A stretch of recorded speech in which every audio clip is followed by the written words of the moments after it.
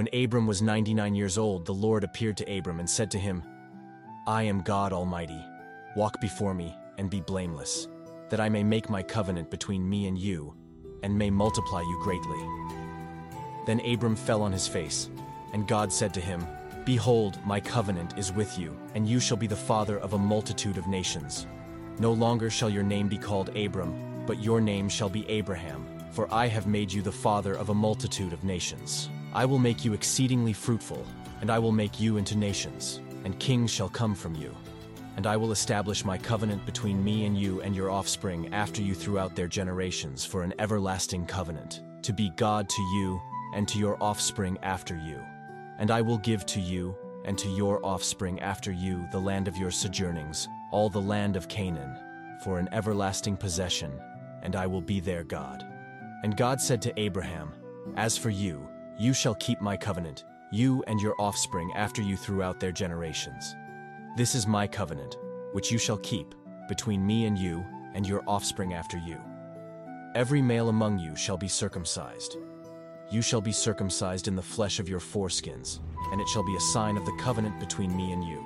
He who is 8 days old among you shall be circumcised. Every male throughout your generations, whether born in your house or bought with your money from any foreigner who is not of your offspring, both he who is born in your house and he who is bought with your money shall surely be circumcised. So shall my covenant be in your flesh, an everlasting covenant. Any uncircumcised male who is not circumcised in the flesh of his foreskin shall be cut off from his people. He has broken my covenant. And God said to Abraham, As for Sarai your wife, you shall not call her name Sarai, but Sarah shall be her name. I will bless her, and moreover, I will give you a son by her.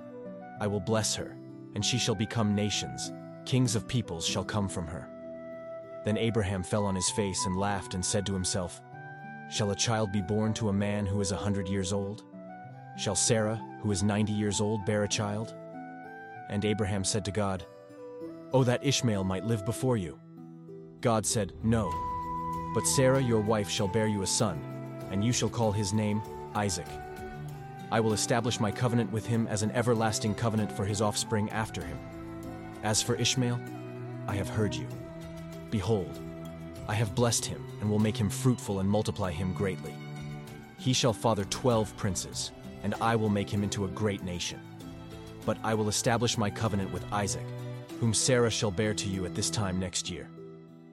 When he had finished talking with him, God went up from Abraham. Then Abraham took Ishmael his son, and all those born in his house or bought with his money, every male among the men of Abraham's house, and he circumcised the flesh of their foreskins that very day, as God had said to him. Abraham was 99 years old when he was circumcised in the flesh of his foreskin, and Ishmael his son was 13 years old when he was circumcised in the flesh of his foreskin. That very day Abraham and his son Ishmael were circumcised, and all the men of his house, those born in the house and those bought with money from a foreigner, were circumcised with him.